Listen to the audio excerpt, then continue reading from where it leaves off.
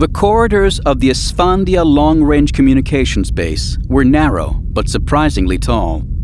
Obviously, Leia thought, it had been designed that way with its Gotal commander in mind, whose twin energy-sensing horns stretched a meter above Leia's head. The tour, given by the commander and her security chief, a Nogri named Enignar, shouldn't have taken long, but Ashpadar insisted on introducing Leia and Droma to everyone they met. Han had opted to stay back with the ship because he felt that someone needed to keep an eye on her. This is our extravehicular bay. Ashpadar opened an internal airlock to reveal 5 speeder bikes. Next to them stood a cupboard containing envirosuits suitable for the dense, frigid atmosphere outside. Leia nodded. Half a plan was forming in her mind. If the other half fell into place, the speeder bikes would be essential. When the tour was complete, Ashpadar took them to her cabin, which doubled as an office. She took a seat on one side of her expansive desk, while Leia, Droma, and the security chief sat on the other. "This is a secure environment," Enignar assured her in his sibilant voice. "What you're about to see hath not been revealed to the rest of the crew." Ashpadar opened a safe on the wall opposite them and revealed a leathery ball with a supple ridged surface. "A Villip," Leia said.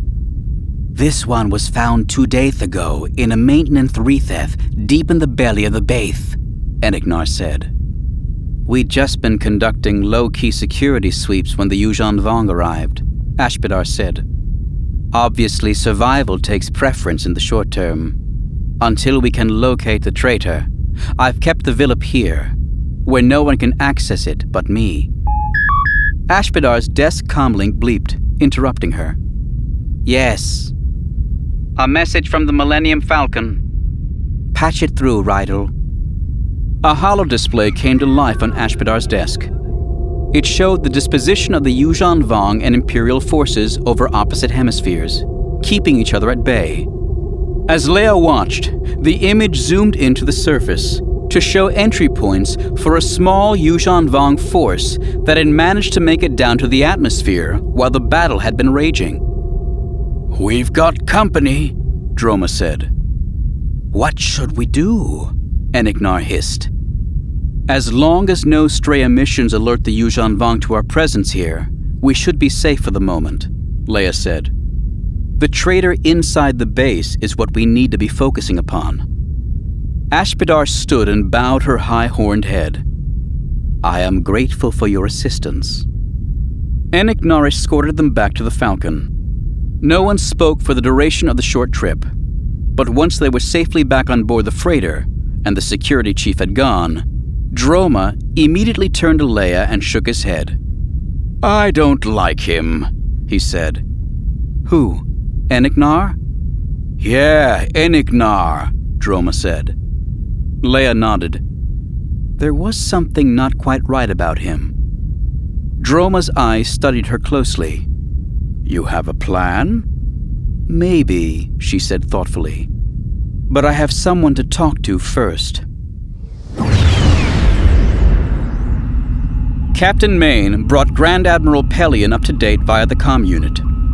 Jaina was still with Tahiri, Jag by her side, listening in via the comm unit installed in the Salonia's medical wards. Pelion came through loud and clear from Right to Rule. Jaina's mother had managed to open contact with those in orbit via a transmission from a modified research droid.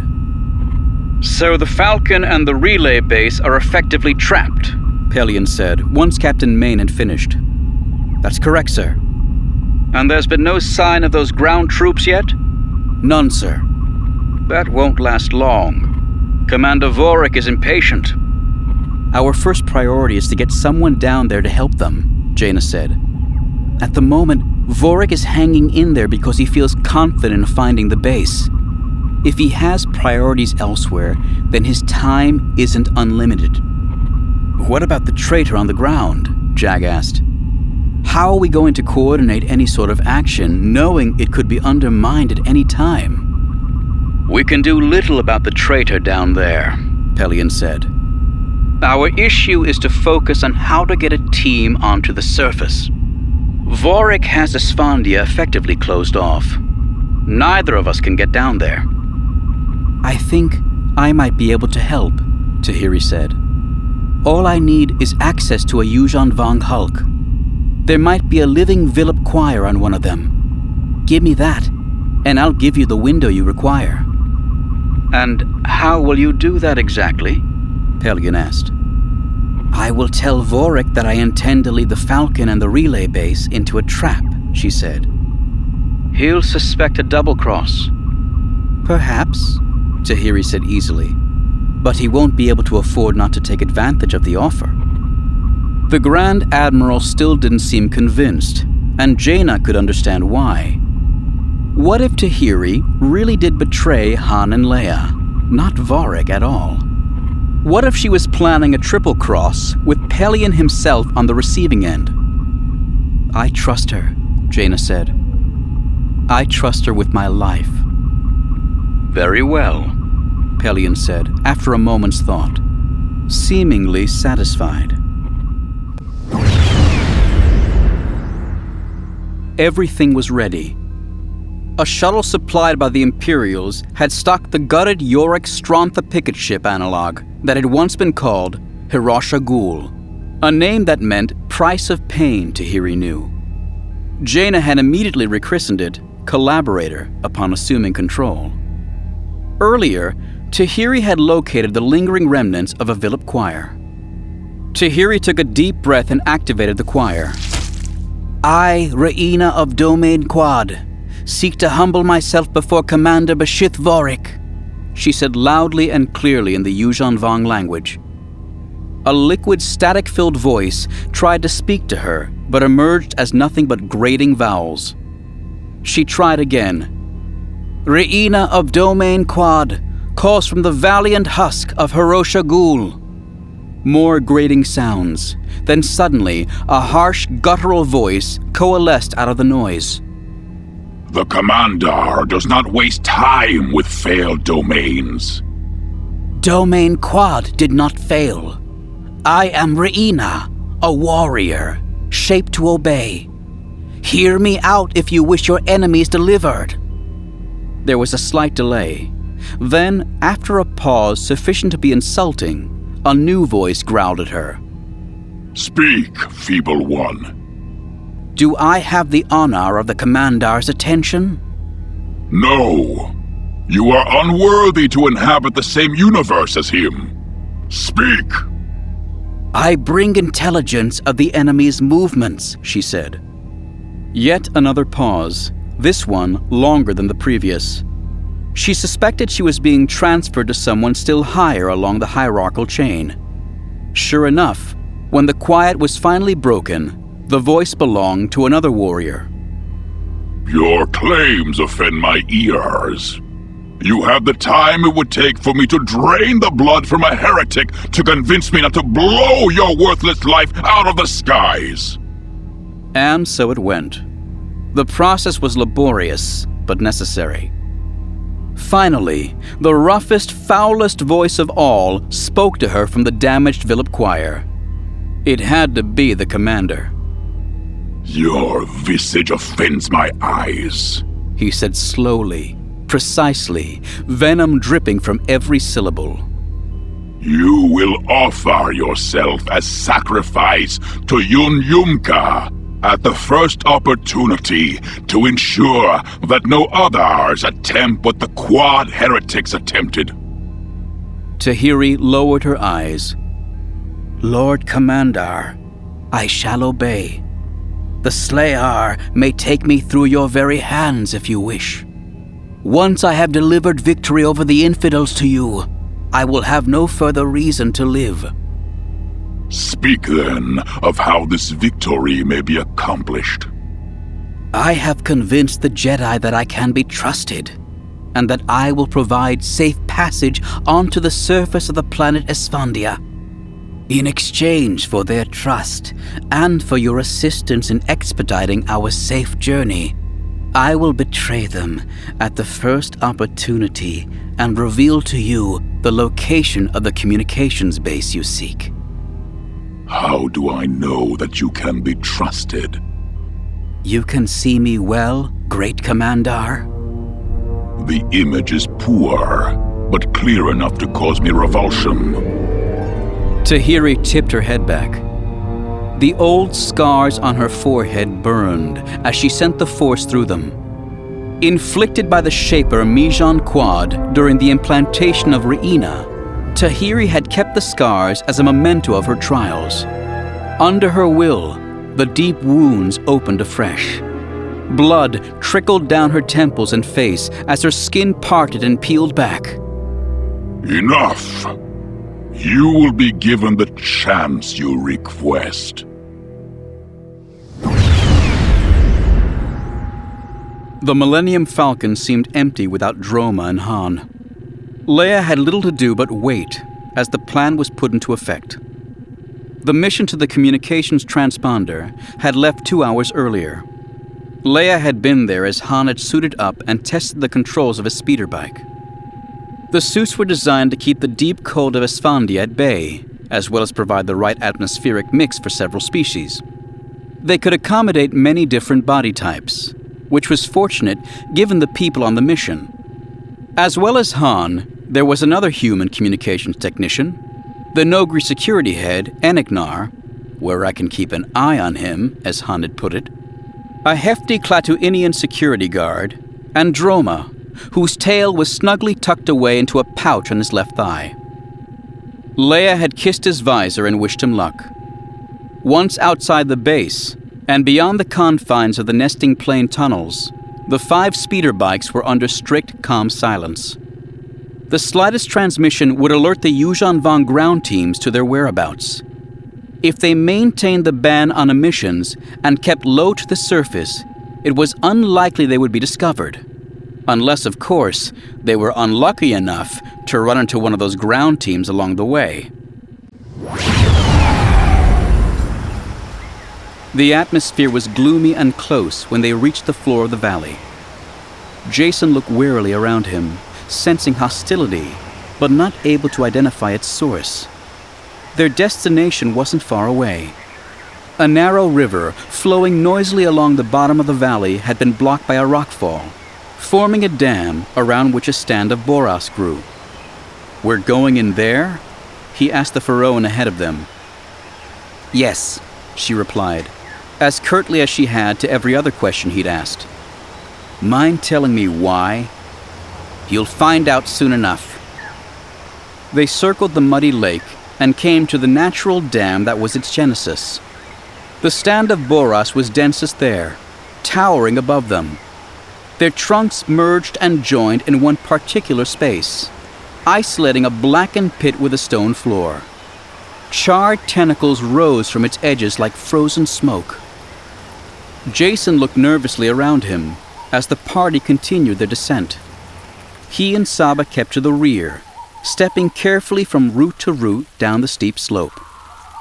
At the bottom of the pit, the kidnappers came to a halt again. Senshi ordered the stretcher bearing the Magister to be placed on the buckled stone floor, Danny's beside her. "This one is concerned," Saba muttered to Jason, her eyes searching the gloom. "The life energies here are tangled. We are all in danger." Jason confronted Senshi with his concerns. "What is this place, Senshi? Why are we here?" "Boras have a complex life cycle," the head kidnapper said. "Just like all organic systems, there can be injuries, diseases, cancers. This is one such place where the natural patterns of Sikhat have been stunted, twisted. There are malignant boras, just as there can be malignant people. On the whole, such boras are perfectly safe, unless you disturb their seeding grounds, of course, in which case you are in great danger." "Where are they, these seeding grounds?" Jason asked. A sudden swirling of antipathy swept around them, radiating from the boras. Senshi smiled. "We're standing on them."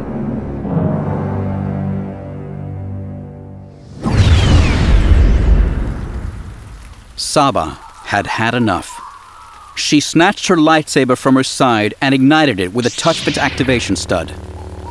The action seemed to whip the malignant Boras to a new level of excitement. Saba felt subsonic rumblings pass through her claws to the pads of her feet as the tentacles of the trees flailed over their heads, snapping and crackling like an angry brush fire. "It's okay, Saba," Jason said, stepping up to her and motioning for her to lower her weapon. Despite her reservations, she deactivated her lightsaber and lowered it as he requested. He nodded his appreciation, then faced Senshi. "Please, before someone gets hurt, can't you explain to us what is going on?" "That all depends on what you intend to do about it. I don't understand." "You will, soon enough." Before Saba had chance to react, Senshi was on the ground beside the Magister, one hand across her throat and the other pressing one of the organic lightning rods against her temple. "Move, and I'll kill her," he said to the stunned Jedi Knights. Saba froze, her thumb hesitating over her lightsaber's activation stud. "This isn't what I expected," the Magister said, her eyes flickering open to look at those gathered around her. "That was the idea," Senshi hissed. "Now what, Jedi?" he asked Jason. "Now what?"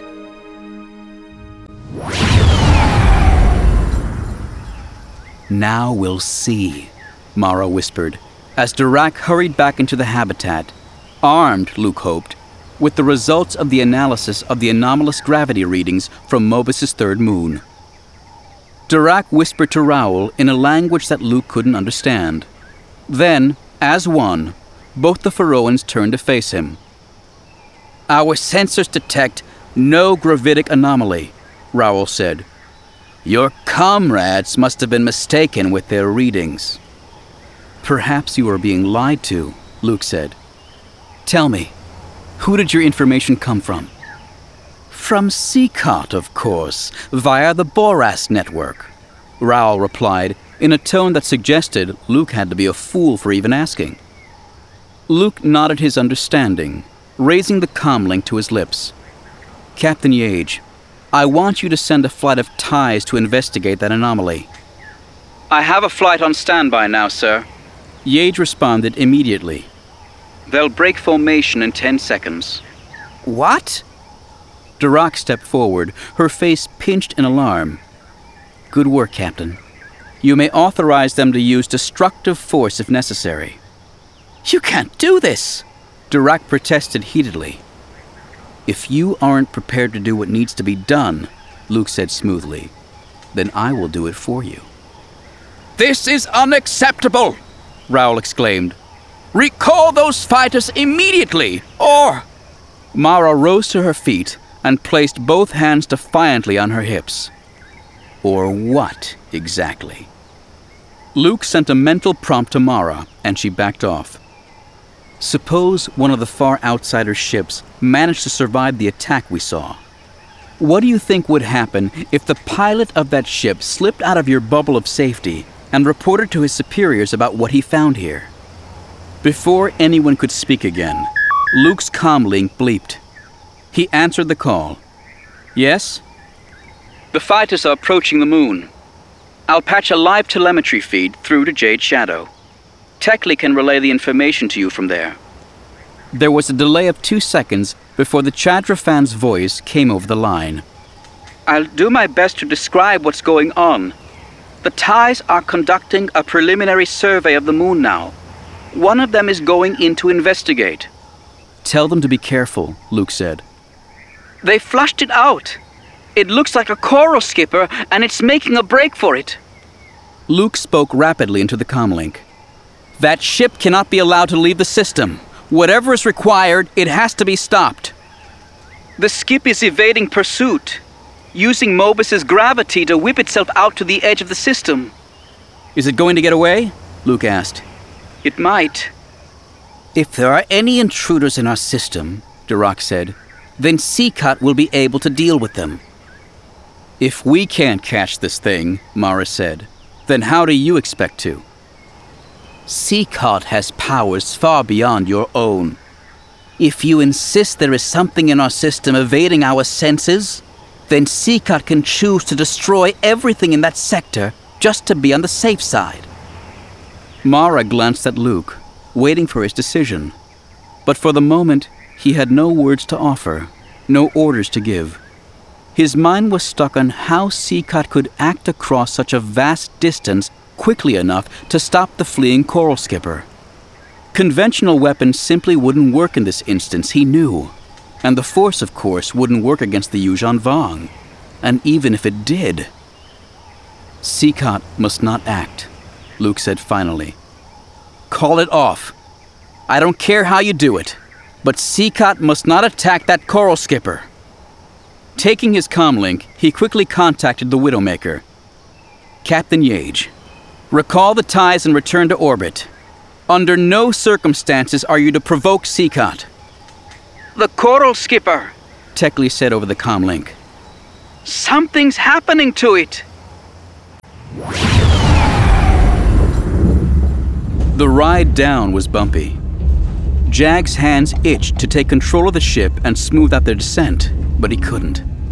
Although both sides knew that Collaborator was a ruse, it was important that the pretense was maintained. Something rattled violently from behind him. Are you sure everything's securely stowed back there? He called out to Arth Gixon, the Imperial sergeant who had volunteered for the mission. Positive, the sleek black-haired man responded. They were a diverse group, and among them they represented just about everyone who had a stake in the outcome of the battle. Jag and Josel stood for the Chiss. Gixon came from the Empire, as did the 6 military-issue speeder bikes they'd brought with them on the mission. The Galactic Alliance was represented by Jaina and Ensign Edelmaj, and Tahiri carried the Yuuzhan Vong inside her now. Jaina unclipped her safety harness after finishing priming the autopilot. All right, let's get those speeders warmed up. The 6 of them headed back to where the vehicles rested in makeshift harnesses.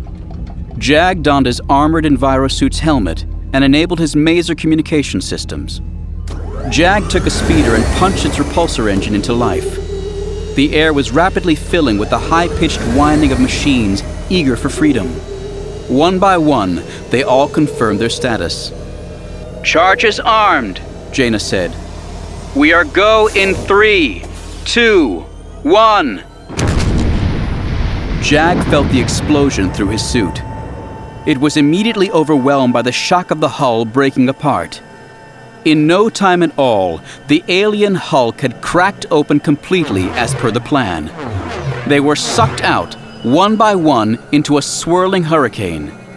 Jag fought the turbulence, feeling his speeder kick in as he approached the hard ground below.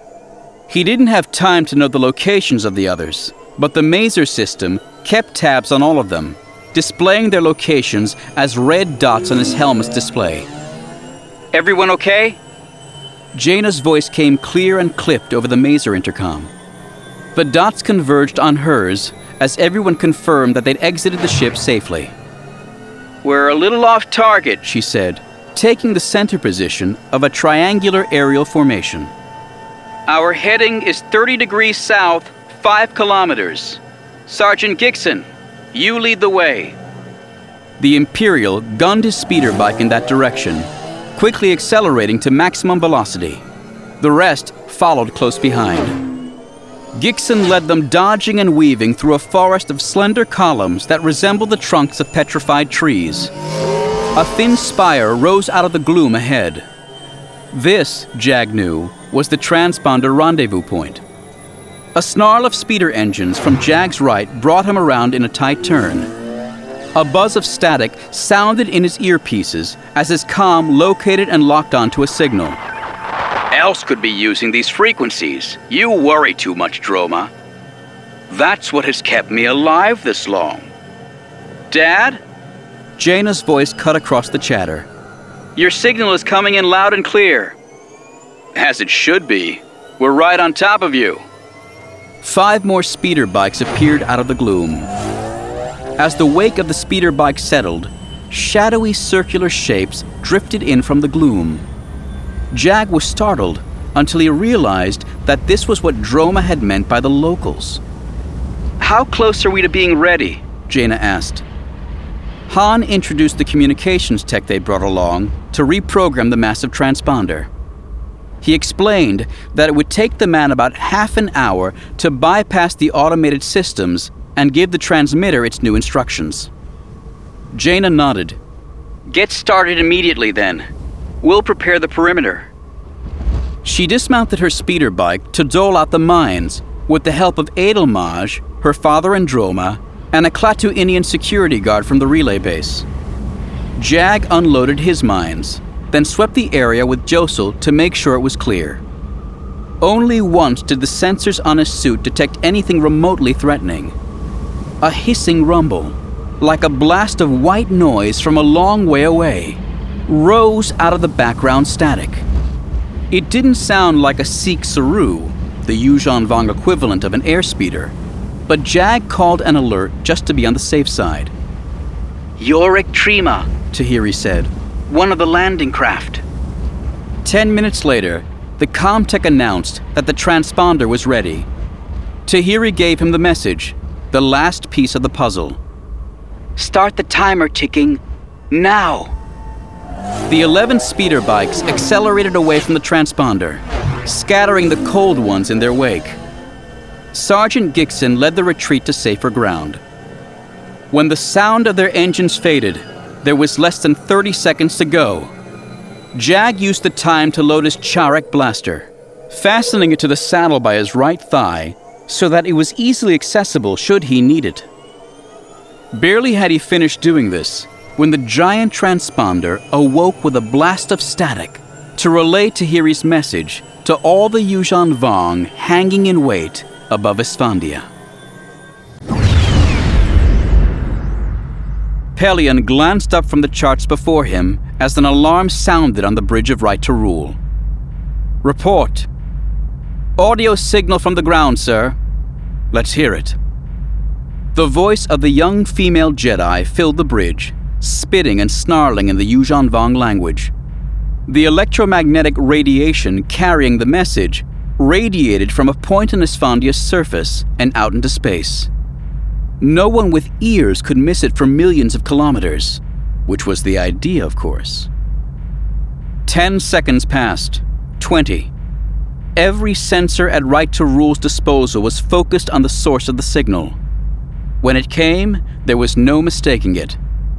Bright orange heat blossomed on the infrared scan. It flowered to white intensity, then faded to a red background. "We have a detonation," his aide called. Pelion's aide looked up at him. "It started, sir."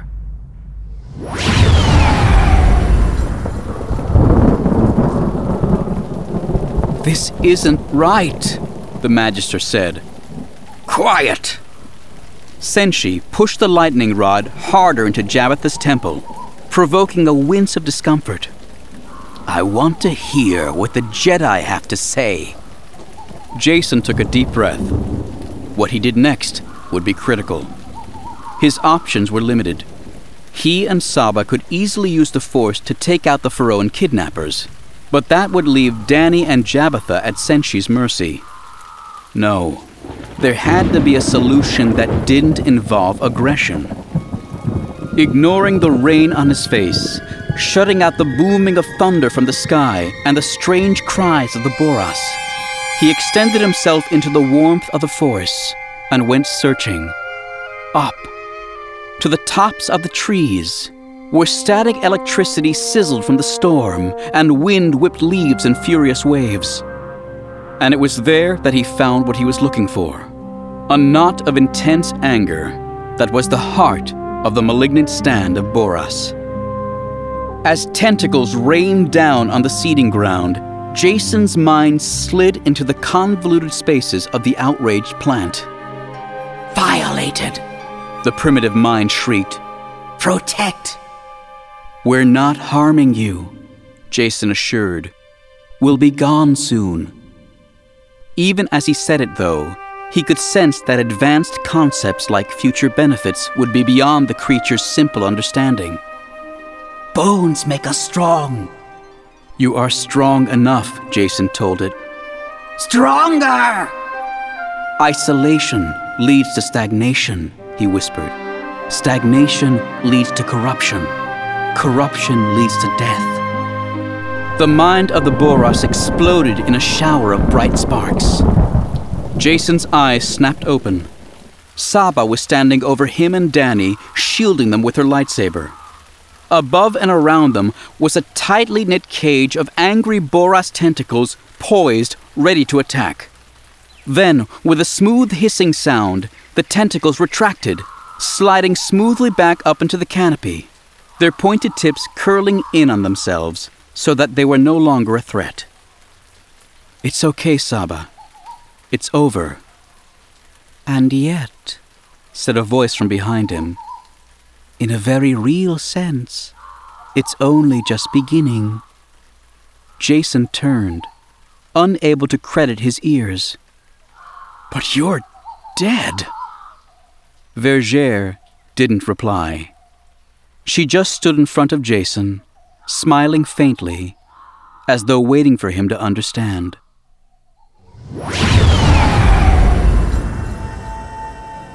Jaina tensed as the Heretic trema rose around her. Then there was a bright flash and a sound like the peal of thunder. The detonation acted as a signal to her speeder bikes. With a snarl of engines, they burst out of their hiding place and split up into groups of 2, weapons armed and ready. The Heretic trema had caught the mine on its underbelly, crippling it. "Flyer approaching," crackled Enignar's voice over the masercom. Jaina took a second to check her tactical display. There were no blips on the display, so clearly the flyers weren't friendly. She took another pass around the downed Heretic trema and joined the security chief in meeting the flyers head-on. A formation of 7 Sikh Saru peeled apart in disarray as blaster fire cut hot lines between them. Jaina braked back in a tight turn, then came around again to play havoc with their rear vents. "Watch your rear, Jaina!" Jag's voice came out of the fierce clamor of battle, startlingly clear over the comm. She looked over her shoulder and saw 2 Sikh Saru jockeying for attack position. Her face was locked in a grim smile as she rounded a steep rock shelf and gunned her speeder in a tight port turn, too fast for the flyers behind her to see or imitate. By the time they came wide around the same corner, she was pushing her speeder to its maximum acceleration in order to get as far away from the area as quickly as possible. The explosion, as the 2 flyers hit the mine, picked her up and threw her forward on a blast of hot air. The world exploded with stars as her speeder clipped the rock formation and sent her flying. "The coral skipper," Tekli said. "It's changing." "I don't understand," Mara said. "Changing how?" "It's changing shape, and its gravitic emissions are adopting a different profile." "You're so not ready," came a voice off to Luke's right. "It's almost funny." Luke turned at the new voice and found himself staring at a young boy standing in the entrance to the habitat's upper floor. He was about 12 years of age with blue eyes. "Is that?" Mara started. Luke crouched down before the boy, staring in wonderment at the ghostly image of Anakin Skywalker.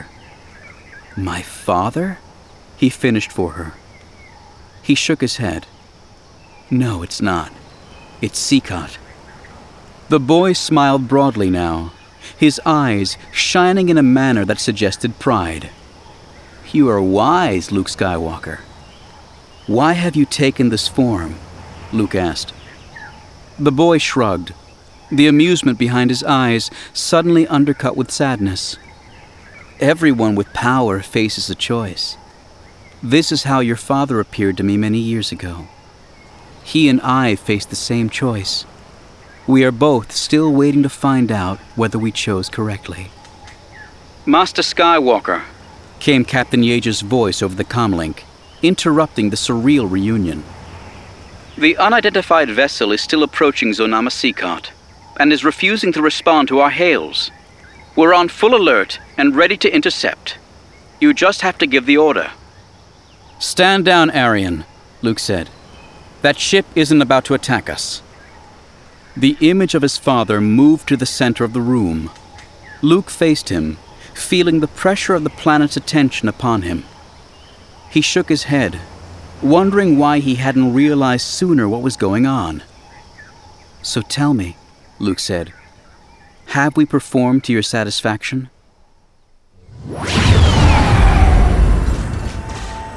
Jag! Back here! The comm message was from Tahiri. She was warding off 4 reptoids, 2 of them armed with kufis. The other 2 were throwing thud bugs whenever they saw an opening. Jag swept in low across the fight and dropped the thermal mine in the middle of the reptoids, shooting at the 2 with kufis on his way out. When the thermal mine went off, bits of reptoids were sent flying every which way. Guiding his bucking speeder around in a circle, he came back to check on Tahiri and the others. What happened? He asked. Jaina took a fall, Tahiri explained, getting up from where she'd dropped. She lent Jaina a hand as she climbed to her feet. Jag brought his speeder to a halt and jumped off to see if he could help. When Jaina spoke, her voice was thick and groggy. My feet are cold. Her suit is failing, Tahiri said. We have to get her out of here. I hate to be the bearer of bad tidings, Droma said, pointing over Jag's shoulder. But... Jag turned and saw the reptoids getting up and regrouping. We don't have much time. Where's Jaina's speeder? Over there, Tahiri said. Jag looked and saw the tangled wreck. Okay then. She can take mine and head back to the relay base. I'll hitch a lift with Droma. No, I'll take her, Droma said. She shouldn't fly alone. And besides which, I know the way. Reluctant though he was to lose another fighter, Jag nodded in agreement. Get going. We'll cover your backs. Droma helped Jaina to Jag's speeder. Keep an eye on Enignar. We will, Tahiri said. With a brisk wave, Droma sped off into the gloom. So where are our speeders? Jag said, firing his pistol at a knot of reptoids who looked about ready to charge. Tahiri pointed at a crater behind the line of reptoids. A Sikh Saru took them out before I could take it out. She tensed. Try and keep up, Colonel. We're getting out of here. With a powerful force-augmented spring, she somersaulted up onto the boulder they'd been sheltering in front of and began blasting the reptoids from above. Leia paced nervously across the Falcon's passenger bay, wishing there was something she could do. In orbit, things were beginning to change. Responding to the lack of rapid progress on the ground, Vorik was moving ships into strike range for a bombing run. Unless the ground troops delivered, or appeared to deliver anyway, a decisive victory to the Yuuzhan Vong, things in orbit would soon get very ugly once again. At least the relay base was safe, though. Thinking of the base commander, she clicked open the comm to Ashpedar's office. Commander Ashpedar, she said. If you're interested, I have new telemetry from Pelion. There was no response. Seacart! Jabbatha's startled cry brought Jason out of his stunned daze. He was gaping at the image of Vergere, where she stood opposite Senshi, her diminutive figure commanding everyone's attention. Seacart does this, Jabbath explained. It appears as my father sometimes, or as your grandfather. Sometimes it appears as me, and that is the most disconcerting of all. Why now? Saba asked, her voice a growl of puzzlement. Why not before? It did before, Jason said, when we arrived. That wasn't the Magister Uncle Luke and Aunt Mara spoke to. It was Seacart, in Jabbatha's form. Jason looked around. You're testing us, aren't you? Seacot shook its fringed head, smiling. I'm testing you, Jason Solo. And did I pass? Instead of answering his question, Seacot faced Senshi. The elderly Pharaohan immediately removed the lightning rod from Jabbath's temple and climbed to his feet. The Magister sat up, rubbing at her neck where the kidnapper had been holding her. Seacot then glanced over to Danny on the other stretcher, and the young scientist stirred with a soft moan. Jason went over to her, kneeling beside her in the mud. Danny? He could barely contain his relief. Danny opened her eyes slowly, blinking into the light rain falling across her face. Where am I? It's all right, Danny, Jason reassured her. You're safe now. Her gaze fell upon the Pharaohans standing around her, some with their weapons held loosely at their sides. Danny's eyes widened in surprise even more at the sight of Vergere. But I thought... It's not Vergere, Jason said. Danny turned back to Jason, shaking her head as though the questions it carried were too heavy. I don't understand. I think I'm beginning to, he said. This whole thing was a setup designed to see how I react under threat. Do I fight or flee? Do I defend my loved ones, or do I use them as shields? Or do you attempt to take the middle ground, Seacot said, and allow both sides to win? I just want to know why, Jason said. I had to know what manner of warrior I was dealing with before responding to your request. I'm uncomfortable with the term warrior, he said. A Jedi stands for peace, not war. You do not believe in fighting for peace? For freedom? I believe that there should be a way of achieving peace other than fighting, he said. Have you found it, Jason Solo? He looked down to the ground, reluctant to admit his failure to his former teacher, even though he knew in himself that it wasn't really her. No, he admitted quietly. No, I haven't. No word from the ground as yet, sir. What about those bombers? Orbital insertion for surface run confirmed. Pelion acknowledged the report with a nod. Hit them hard. His aide turned away to issue the orders. Relentless immediately fired its main engines and descended to a lower orbit. TIE fighters poured from its launching bays by the hundreds. Every turbo laser and heavy laser cannon targeted the bombers preparing to demolish the transponder on the surface of Esfandia. Pelion didn't doubt that Vorik would respond immediately, thereby ensuring an escalation in the battle, but that was unavoidable. Fire flashed on all screens as Imperial fighters engaged the Yuuzhan Vong. As though that were the spark that lit the fire, conflagrations broke out within minutes in a dozen other locations. The massive warship Kur Hashan came about in a ripple of gravitic disturbances. Every Dovin basal on its hull and in its engine housings, wielding arcane energies in order to prepare it for battle. All ships, Pelion ordered, engage at will. Tahiri ducked. A kufi swished over her head. With a grunt, she came back up with her lightsaber in a two-handed blow and drove it into the reptoid's chest.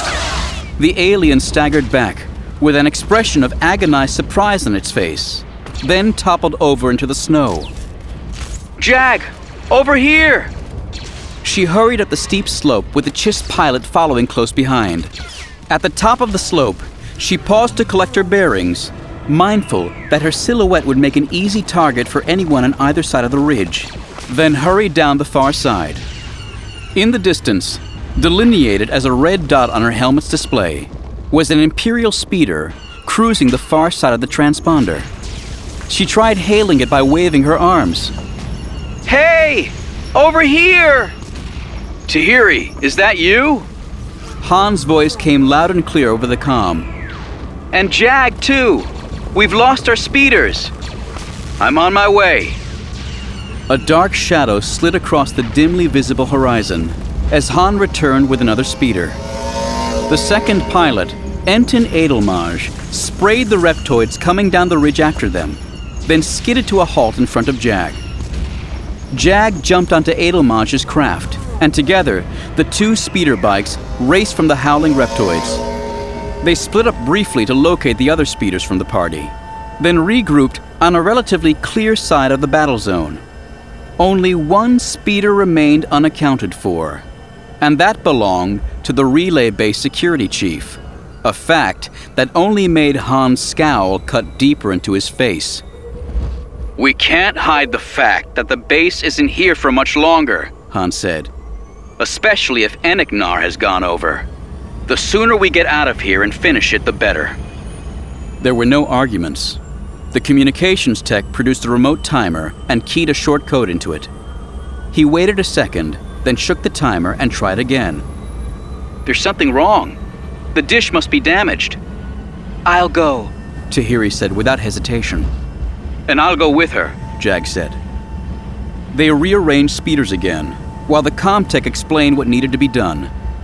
The detonator control box was hidden at the base of the transponder. Assuming the box itself was intact, all they'd have to do was input the code into its keypad. The explosion would take out the transponder and anything else within a 100-meter radius. They would have only a minute to get clear of the blast. When I became aware, Seekat told Luke, the first thing I asked myself was, where did I come from? I have spent decades examining my being in an attempt to unravel the truth of myself. Anakin Skywalker once described me as an immensity, yet at the same time, a unity. All conscious beings could be described as such by the creatures that inhabit them. The people who inhabit my surface are as important to my well-being as the Boros, the atmosphere, or the sun. Without them, I would be barren, fallow. They're part of your mind? Hegarty asked. The image shook its head. All you need to understand, for the purposes of this conversation, is that I need them as much as they need me. Without them, it is possible that I might never have existed. Or worse, I might have grown stunted and feeble like the rogue Boros that Jason recently encountered. The mention of his nephew immediately grabbed Luke's attention. You know where they are? Seekat nodded. I'm speaking to them now.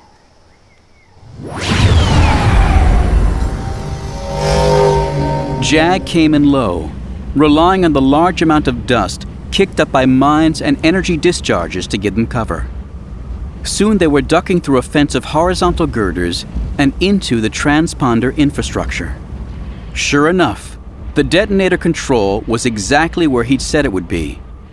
Jag hunkered down next to it, opening the top of the device with the first of 3 codes he'd been given. The second code gained him access to the timer menu. He tapped in the digits one at a time, while she watched to make sure he didn't mistype anything. Just as he was keying in the second-to-last digit, though, something black shot past his faceplate. He jumped back as the glowing controls burst into a shower of sparks. 2 more thud bugs came darting in. Tahiri burned them out of the air with her lightsaber, just as a Yuuzhan Vong warrior bore down upon them waving an amphistaff. Tahiri shouted something guttural in return and met him halfway. It looked for a moment as though she was being driven back by heavy blows from the amphistaff. But then, just when he felt sure she was beaten, she ducked beneath the weapon and delivered a lazy-looking slash that opened the warrior up from groin to chin. Tahiri didn't even appear out of breath when she returned her attention to Jag. How bad is the damage? She asked. The control surface was blackened and melted. Its glow was completely gone. When Jag touched it, there was no response. I think it's just the controls that are damaged. There might be another way to activate it. Something shuffled out of the darkness toward them. It wasn't another warrior. but a Galactic Alliance issue envirosuit, limbed with frost. Enignar! Tahiri took some of the base security chief's weight onto her, as the Nogri almost collapsed to the ground next to them. Jag leaned into the wounded alien. Manual release. Enignar's soft voice was even more muted than usual. Coded. Will it set off the bombs? Nod. Is there a delay?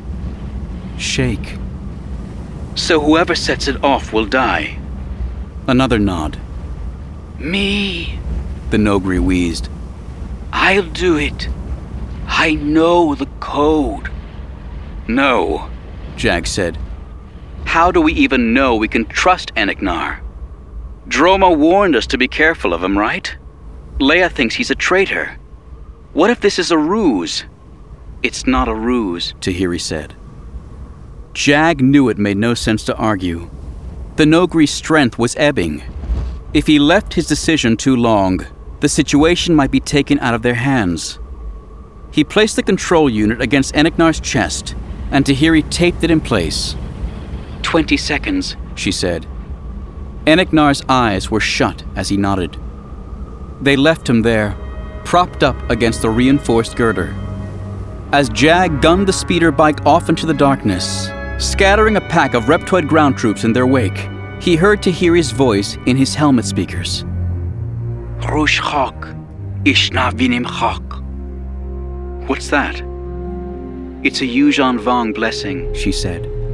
It means, die well, brave warrior. Behind them, the sky lit with a bright white light, as though an impossible dawn had come to this cold and sunless world.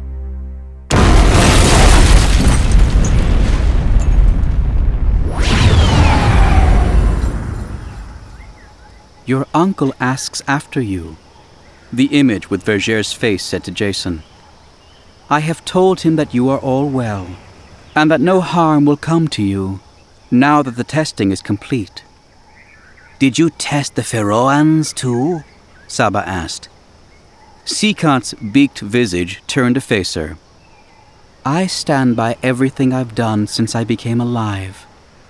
I trust and obey my own imperatives. Those being? Saba asked. The same as any intelligent entity. To live in peace. To grow in knowledge and wisdom. To love and be loved in return. Verger's smile was broad and peaceful, belying the words that followed. And if any tries to rob me of my right to follow those imperatives, I have the same choices as anyone. I can run, or I can fight. I have experienced both. Leia tried Ashpadar for the 4th time. Commander, are you there? Perhaps Commander Ashpadar is attending business elsewhere, C-3PO suggested. I'm not so sure. I'm going to see what's wrong. Meewal and Kachmain, her 2 Nogri bodyguards, preceded her down the umbilical connecting the Falcon to the base. The corridors were quiet as she headed to Ashpadar's quarters. She passed 2 of the Ugnaughts and a Sullustan supervisor performing maintenance work on a power router. But apart from that, the base seemed utterly deserted. The door to Ashpadar's office was not surprisingly locked. Go back and get that engineer, she ordered Meewal. While she waited for Meewal to return with the Sullustan, she tried in vain to listen for anything through the bulkhead. What's the problem here? The Sullustan asked, striding confidently up to Leia. I'm sorry to interrupt your work. Leia read the engineer's name tag. Gantry, but I need to get into this room. Why? I have a terrible feeling that something has happened to the commander. If my suspicions prove to be unfounded, then I'll take full responsibility. The Sullustan slowly nodded. Very well, she muttered. Gantry stopped, frowning down at the lock. That's strange. What is it? Leia asked. The door. It's been locked from the outside. Leia's stomach began to turn over uneasily as the engineer tapped in a long string of codes until the lock finally beeped and the door slid open. The first thing Leia noticed was a smell of ozone in the air. The second was a pair of large feet protruding from behind the desk. She hurried over to where Ashpadar lay face down, a web of fine wires wrapped around her horns. "They tortured her!" the Sullustan exclaimed. "Godals can't stand intense magnetic fields anywhere near them." "Lady Vader," Cockmane whispered, "I think you should see this." The Nogri female was examining the safe in the wall of Ashpadar's office. It should have been tightly sealed, but the door was ajar. When Cockmane swung it fully open, the inside was empty. Someone stole the Villip. The real traitor has been here all along, and now he or she has the Villip. Alarm showed on the engineer's expressive face. "They could call the Yuuzhan Vong down upon us." Leia nodded gravely. "We have to find a way to stop that from happening." "Wouldn't they have done it already?" "Unlikely," she said. "They'd need to be able to get away from here first." "Then they must be heading out on foot, because there are no speeder bikes left." "And it takes time to put on an envirosuit. Come on." Gantry hurried from the room close behind Leia. The extravehicular airlock was locked when they arrived. Through a thick transparisteel observation window, they saw a diminutive figure working the final seals on an envirosuit. Leia couldn't make out who it was from the back, but the Sullustan beside her seemed to know automatically. Her hand punched at an intercom. "Tag! What are you doing?" The Ugnaught on the other side of the glass didn't respond, except to hasten his efforts. There was a small, vacuum-sealed box beside him, just large enough to contain a Villip. "Can we open the door?" Leia asked. The Sullustan tapped at a keypad, then threw her hands up in frustration. "He's frozen the controls!" "Then we have to stop him getting out. Does this lock meet standard safety requirements?" "Of course! Why?" "That means the outer lock can't open if there's a breach in the inner lock." "Stand back." Yellow hot sparks flew in all directions as Leia brought the tip of her lightsaber in contact with the window. She narrowed her awareness down to the blade itself, sending her will in waves down to the very tip as it worked its way through the transparisteel. An alarm sounding in her ears dragged her reluctantly back to her physical surroundings, thinking she'd made it through the window and thereby activated the breach failsafes. She looked up from the glow of her blade and saw red warning lights flashing, but they weren't from any alarm she had triggered. The exterior airlock was open and the airlock was empty. She couldn't believe her eyes. The Ugnaught had escaped, leaving the door jammed open behind him so they couldn't follow.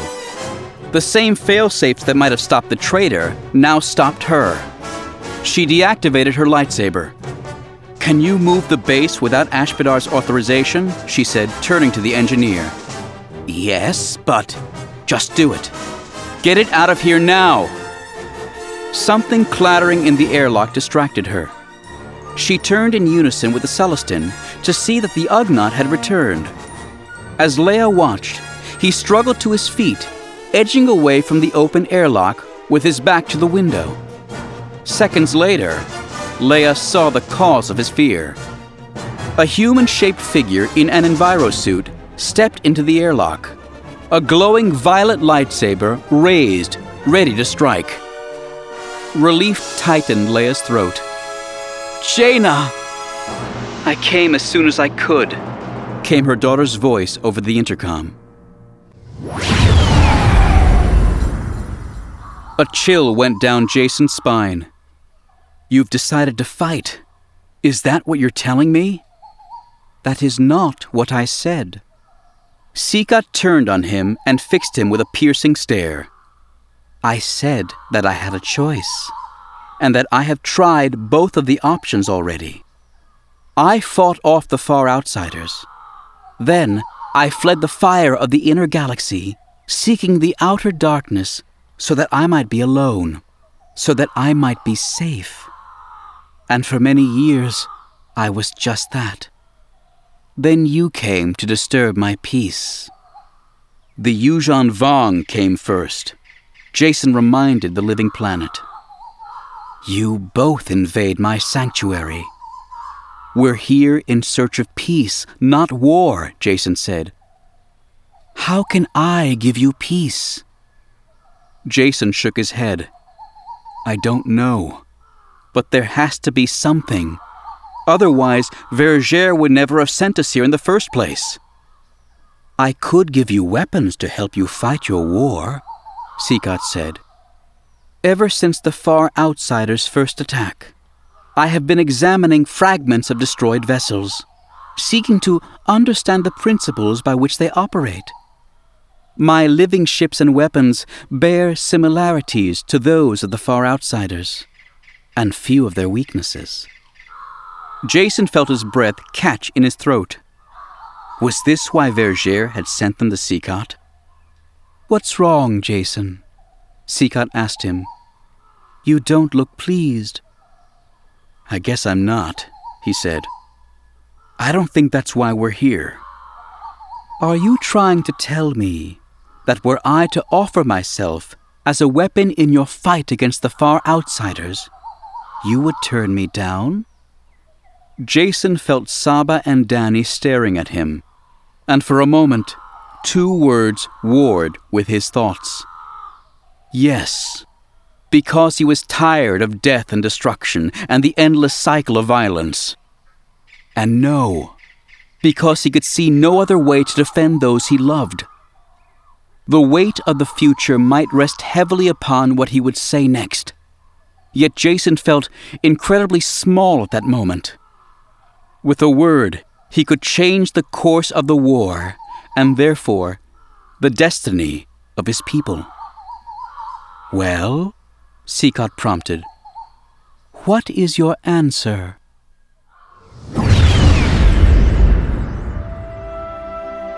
No.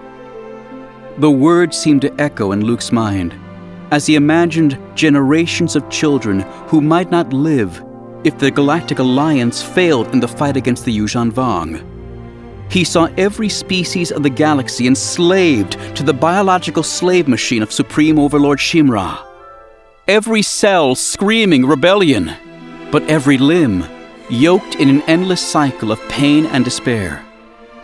With such images in his mind, could he really afford to turn down the means to the galaxy's salvation that Sikat might bring? You would accept such an offer? Said the image of Anakin Skywalker, face tipped forward, as though seeking reassurance that he'd heard correctly. Luke nodded slowly, deliberately. I would. Then consider the offer made, Sikat said, smiling broadly. Behind Luke, the Faroans gasped as one. This they hadn't expected, and neither had Luke. But Sikat, Raoul spluttered. What of Sanctuary? Sanctuary has already been irreparably shattered, Sikat answered. You see, the escape of the Coral Skipper from the moon M3 was not entirely fiction. One vessel did manage to escape my net during the attack, and we must presume that that ship is returning to its masters to report on my whereabouts.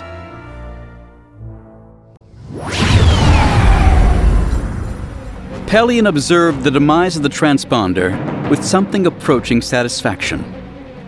He smiled as Kur Hashan began to come about, preparing for all-out attack. Send the signal, he instructed his aide. I think it's been long enough. Pelion stood firm on the bridge as Kur Hashan bore down on him. Then, just as the grinning skull of Kur Hashan seemed to bulge out of the screen at him, a telemetry officer spoke up. Hyperspace signatures, sir! Dozens of them! Pelion let out the breath he'd been holding as ships of all shapes and sizes appeared around Isfandia, a ragtag fleet armed with patchwork cannons and out-of-date missiles. What they lacked in top-of-the-line hardware, though, they more than made up for with surprise and guts. They threw themselves against the warship and its attendant craft, pounding Dovan basils and cutting great swaths out of Yorick coral. "Incoming transmission," his comm officer announced. "It's from the enemy." Pelion smiled. Vorik's hideous visage appeared before him. The commander's bridge was shaking behind him, and the image was fuzzy, as though the room was filling with smoke. "I take it you wish to surrender, Vorik?" The warrior snarled.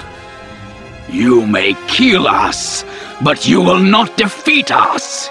You will never defeat us." With a roar from the commander, the communication ended.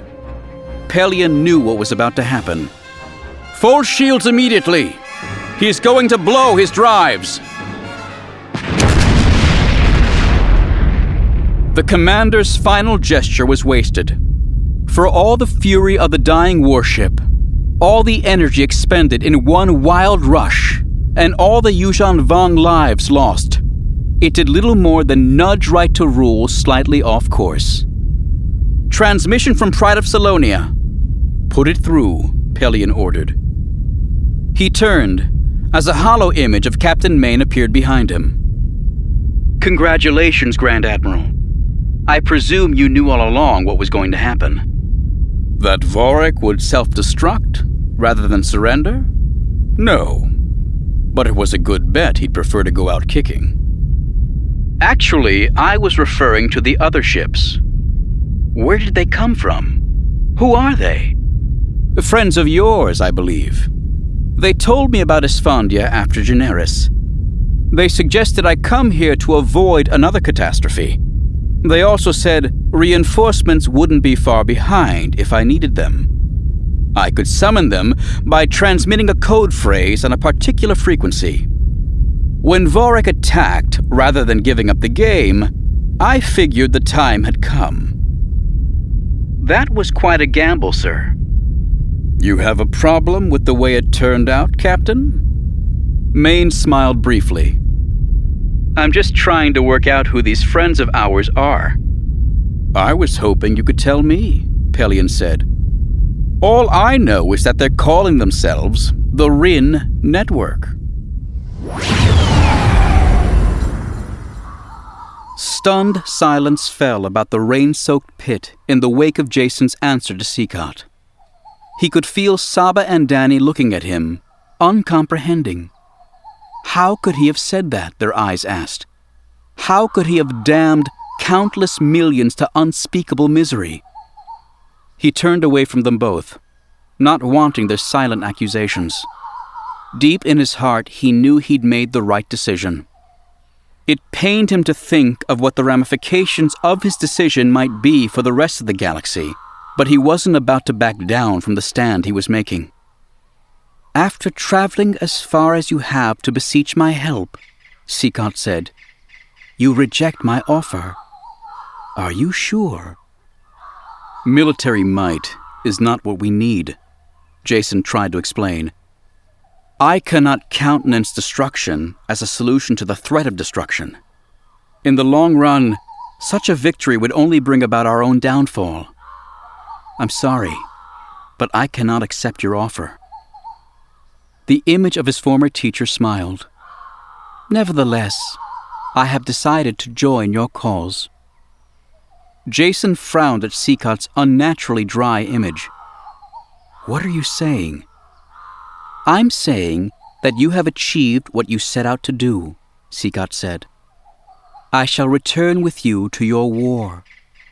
Whether or not I can make a difference, of course, remains to be seen." Verger's image moved over to where Jason stood, his mind still numb with shock. "We are done with running," Seacott told him softly, so only he could hear. "We must find a way to end this war.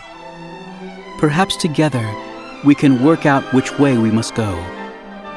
Not just for ourselves, but for the sake of all life within the galaxy."